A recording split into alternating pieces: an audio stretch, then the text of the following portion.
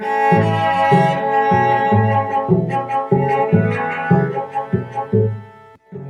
hello, hello, and welcome to the end of summer, say it isn't so, edition of the CPG Scoop.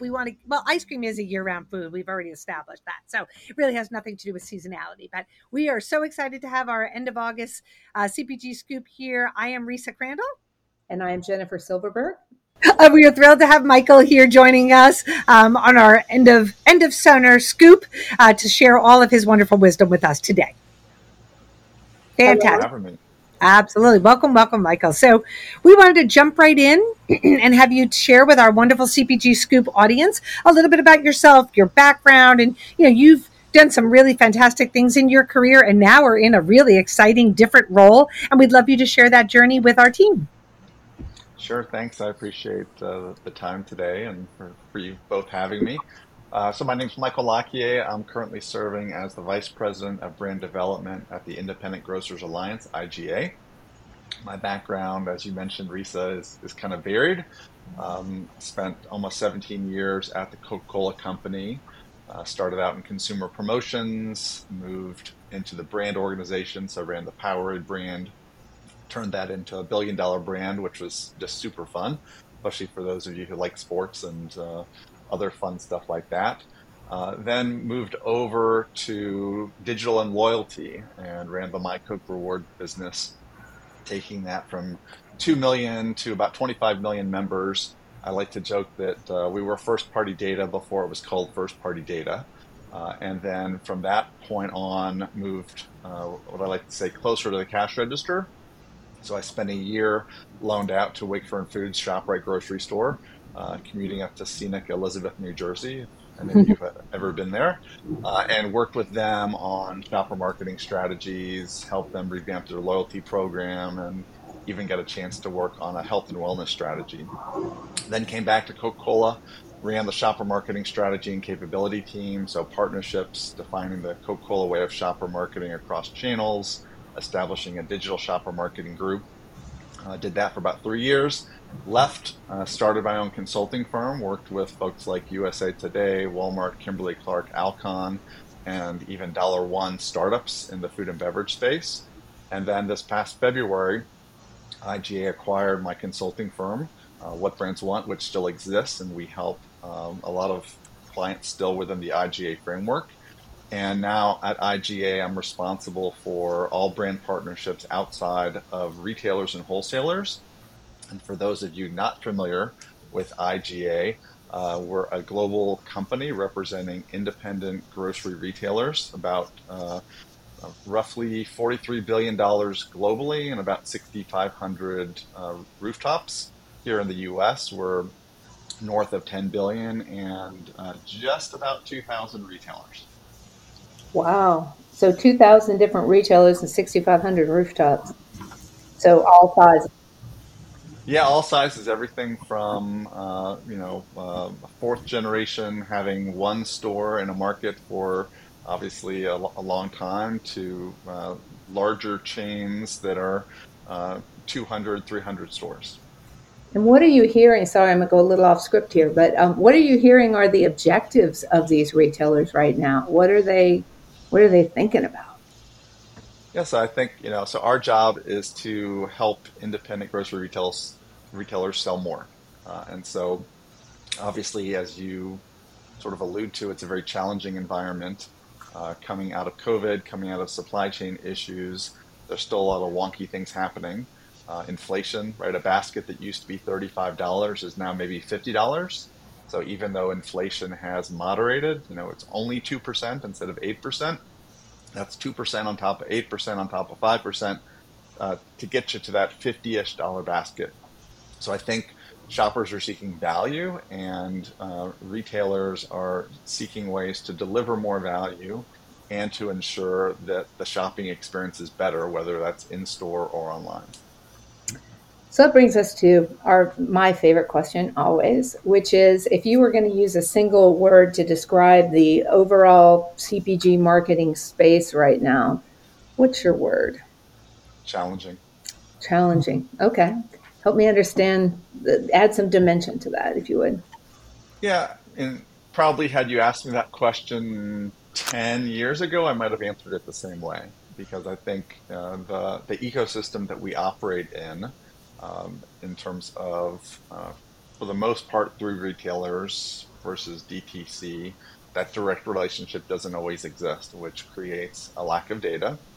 It also creates challenges in the case of, you're not locked into a subscription model. You're not a restaurant where there's exclusivity. So I think, you have to earn the business of shoppers every day, and shoppers are constantly evolving, constantly changing in terms of the way that they think and the way that you need to motivate them to take out their wallets. And so, obviously, the world we live in with inflation and with omni-commerce changing just makes it even that much more complicated. How much are you drawing as you answer that? How much are you drawing on your history with brand marketing versus how much now on the retailer side? Is it both, or is one more challenging than the other, or what's happening? I think the challenges all come based on where you sit. So I think the CPG world is challenging. I think the retail world is challenging, and it's always kind of that three-legged stool of understanding the shopper, understanding what's important for CPG, and understanding what's important for retailers. What we used to call at Coke the triple win. If you can find that sweet spot that's going to add value primarily for the shopper because they're the one paying the bills, and then it works for CPG, right? You're not taking advantage or taking too much money out of the system. And it works for retailers where, again, in case of CPG is not taking too much margin and not trying to take too much revenue. If you can create those triple wins, that's going to be the best recipe for success. Yeah. So true, so true, and we should all be striving for that triple win in everything that we do. That's important. And can you tell us, Michael, too, like what you see right now in the industry? What are some of the challenges? Because you use challenge as your word, but also what opportunities does that create? A challenge always kind of segues into an opportunity for brands and retailers to think about. Yeah, so going back a little bit to Jennifer's question, I think having the perspective of coming from CPG and now being at retail makes me appreciate and probably understand better the challenges that both sides face. And having spent that time at Wakefern earlier on in my career, I think helps give me perspective too, right? And understanding what's important, how you make decisions, how you interact with others within the industry, whether you're CPG or retail. I think those are key things that are needed. And perhaps if you were to ask me to describe the best way of operating within the environment, I might say sympathy. So understanding what's important to each player, just like we said with the triple win, is the key. And understanding that you might want X as a retailer, but from a CPG perspective, that's just not how they're wired or how they're operating. So you can bang your fist on the desk all day long, but it still wouldn't happen because of the structure. So I think having that sympathy, having an understanding of others is important in business, no matter where you sit. How is IGA playing into that for your member? Is it members, or what do you call the? Members, retailers, Okay. yeah. So I think a lot of it is given that we have almost 2,000 rooftops here in the U.S. As well as global. When we get asked questions, whether that's from our members or the CPG community about, well, are you seeing this or could we do this? It's probably happening somewhere within our network. Mhm. And so, we can tap into what's happening in Ireland with meal planning and prepared foods and bring a great example of something that's being done uniquely. We can talk to our retailers in South Africa or Australia and bring them value of things that we're doing here in the States. So the opportunity to learn within our network is very important. But in terms of how we deliver, how we work with partners, it really is that it's a partnership, creating more strategic relationships with both CPG as well as other third parties, again, with that goal of helping independent retailers sell more. And so that's the goal of CPG for the most part too. So we establish ongoing partnerships where, the good news is IGA operates as a not-for-profit. So we bring the tools, both communicating directly with retailers, and since we're not owning retailers, since we're not selling items to retailers, they listen to us very differently than, in some cases, CPG manufacturers or wholesalers. But we can bring value to that equation by standing up for retailers for almost 100 years now. And it sounds like you're able to bring the insights that a big multinational retailer would be able to see to retail. That's a really cool idea to be able to do that. Yeah, so in taking on this new assignment, to some extent, it's an evolution of the consulting work that I've been doing for the past 10 years. And that's sort of bringing now a more consultative, disciplined planning approach of what's the objective of the CPG and deciding that together and really owning those numbers together to say, if you're trying to introduce a new item, if you're trying to make a more occasion-based connection, got the objective, we can then work together using retailer-specific tools, shopper-specific tools to make that happen. And really the goal is, to make sure that the value that's coming out of the system is greater than the value coming into the system or investment coming into the system. Yeah. Yeah, that's really interesting way to think about it. I don't know that all of our marketing community does have that thought process on, right? It is different. Yeah, and the way we try and approach it is not, hey, we've got this stuff that we're trying to market, sell, whatever. But what do our independent retailers need to be successful? Right. And what do our CPG partners need to be successful? And if you can deliver against those objectives, you're going to be successful, leading back to that sort of sympathy, understanding where they're coming from, understanding their needs versus saying, we want you to participate in this program because you participated in it before, right? Taking a step back.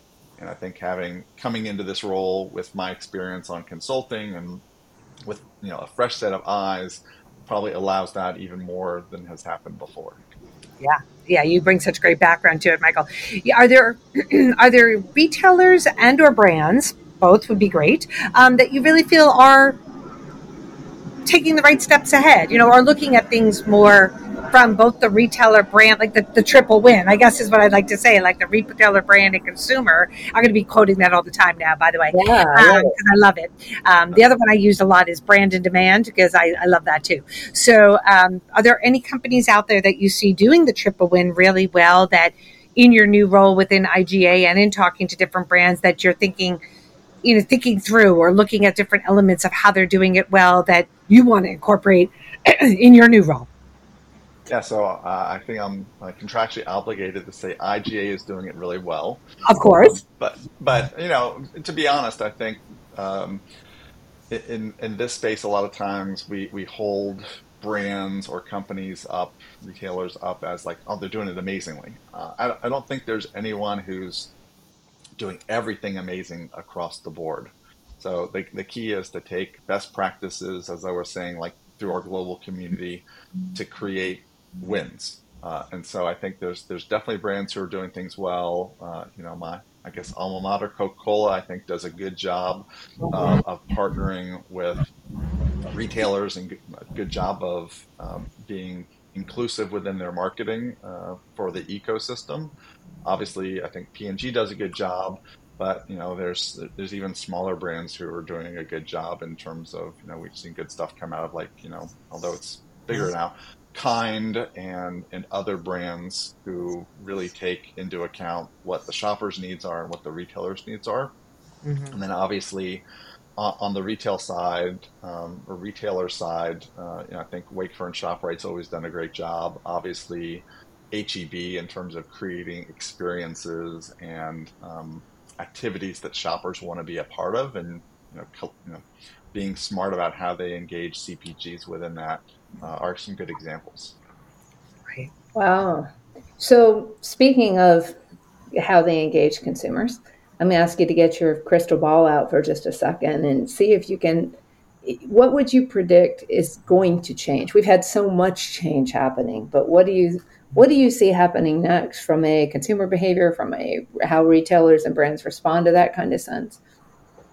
Yeah, so I've learned a long time ago never to make prognostications, right? I'm a marketer, not a futurist, and I think if you were to go back and judge most futurists against their predictions, you'd find their hit rates pretty small. Right. That being said, I think there's a number of trends that we're seeing today that will only accelerate and continue. So I think the uh, shoppers seeking value. So we're seeing, unfortunately, manufacturers take promotions and value out of the system. At the same time, shoppers desire it more. So in the case of sort of offers within the IGA system, we're seeing the value that shoppers are taking or through our offers is up 20% versus total 2022. So we're already, not even 9 months in, and we're seeing more of the value that's being given than all of last year. And so I think within that, there's going to be this tension between brands and shoppers of shoppers are always seeking value and CPG at this time is trying to pull things back. So I think that's a future disconnect that will come to light probably within the next 6 to 12 months. And I think that's something that we all need to be aware of in terms of what shoppers and what people's needs are in this challenging economic time. And then I think, you don't need to be a futurist to say, sort of the world of omni-channel is here to stay. I am a firm believer, again, in sort of that, consumer experience, shopper first, whatever you want to call it. And I think to some extent, there's a danger of, killing the golden goose. We don't want what consumers see online to become Times Square, right? Where everything's an ad, etc. There's a term that I've co-opted, the enshittification of retail media, right? So if we turn retail media into Times Square, if we do things that are not in the shopper's best interest, and in the case of retailers' best interest, we're going to uh, make it so people don't want to actually shop online. And so I think there's a big danger in that, as well as obviously a big opportunity. We've all seen the slides that are the hockey stick of growth, et cetera. And you look at it and go, this will never stop, isn't it great? But it will stop if we dive into it head first without thinking about what the end result should be. And if you think about historically, Facebook, right? You used to see all your friends on Facebook and all their stuff.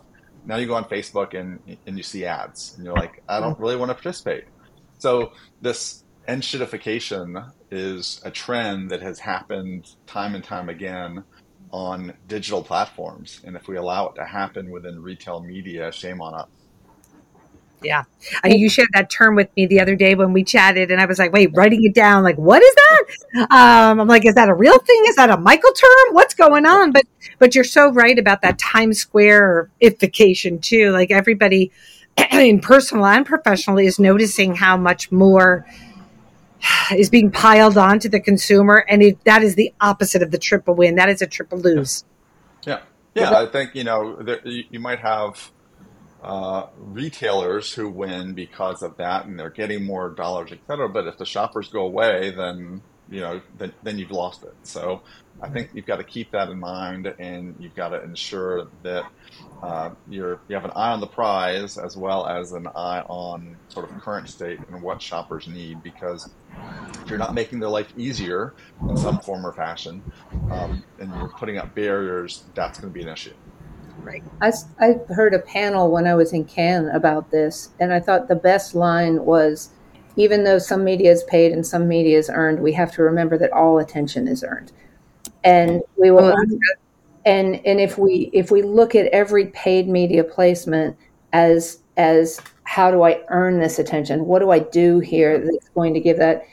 I think we're in a much better place than if we say, you just place ads because you can, and you smatter them all over. I love the Times Square comment, and I'm going to use that. So Yeah, I think, and I'll use your attention piece, but I think, one of the biggest things in marketing or even strategy, right? They say it's not important what you do; it's perhaps more important what you don't do, or to eliminate the things that you could do. So this notion of just because you can doesn't mean you should. Right. mm-hmm.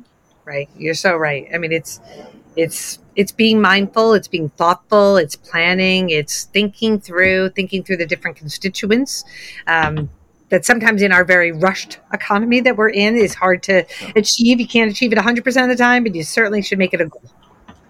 Yeah, and like anything, it's important for you to lift your head up from the day to day of I'm after this objective, I'm after this objective, but lift your head up from the day to day and go, are we headed in the right direction? Look around, see what others are doing, and be thoughtful.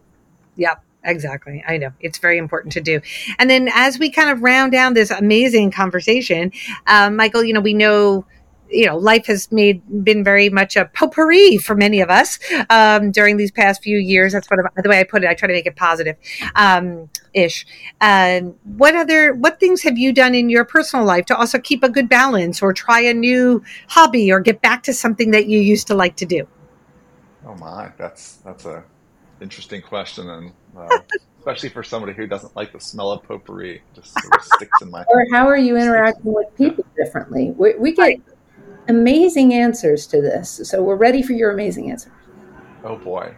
Yeah, I think it's what I said earlier in terms of just lifting your head up and taking, forcing yourself to take time so you're not stuck in the day to day or stuck in the project work or stuck in meetings. And I've been very fortunate to have a career where I've met a wide variety of people. And, I often forget, all of a sudden we'll get on calls like this. I'm like, oh my God, like that was so refreshing and so wonderful. And I think taking breaks to have conversations in person or, just old fashioned phone is very invigorating, especially within our industry. There's so many smart people. There's so many fun things that are happening. There's so many exciting things that are happening that, regardless of where you sit in the ecosystem, you can't have access to unless you have conversations.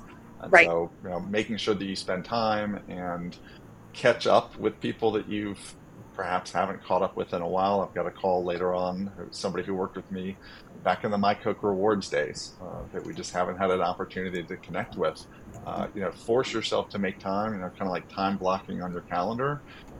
Set some goals and say, okay, I want to talk to 3 people today who have nothing to do with my day to day, but can add value to my life. Right. Right. It's so important. Yep. And that's selfishly why Risa and I do this Yep. podcast, because we missed these things. We missed the Yes. coffee conversations and the lunch conversations and the things that used to happen. And yeah, I agree with you. That it's what makes life work. Yeah, It it's gonna be does. much harder now that you moved to Raleigh for us to have our coffee conversations I here in Atlanta. know, but we'll have to have a virtual coffee conversation. Yeah. Absolutely. I know. I But think those are important because it's good to, stretch the brain, right? It's really important. And if we just are on Zooms every half hour doing the norm ish, where the brain doesn't get as stretched, and you're a person that really appreciates that. And we're just so happy you joined us for the CPG Scoop end of August, summer, keep holding on to summer edition. It's been such a pleasure. I've taken pages of notes, which is again how we stretch our brains, and we want our folks that listen in. Yep, me too. To listening in to really, take something from this and maybe think about things a little bit differently than they did before our wonderful podcast. So thank you, Michael, for joining us today. Awesome. Thanks for having me. Great talking to you both. really, really appreciate it. Thank you so much. Thanks, everybody, for listening. Thank you.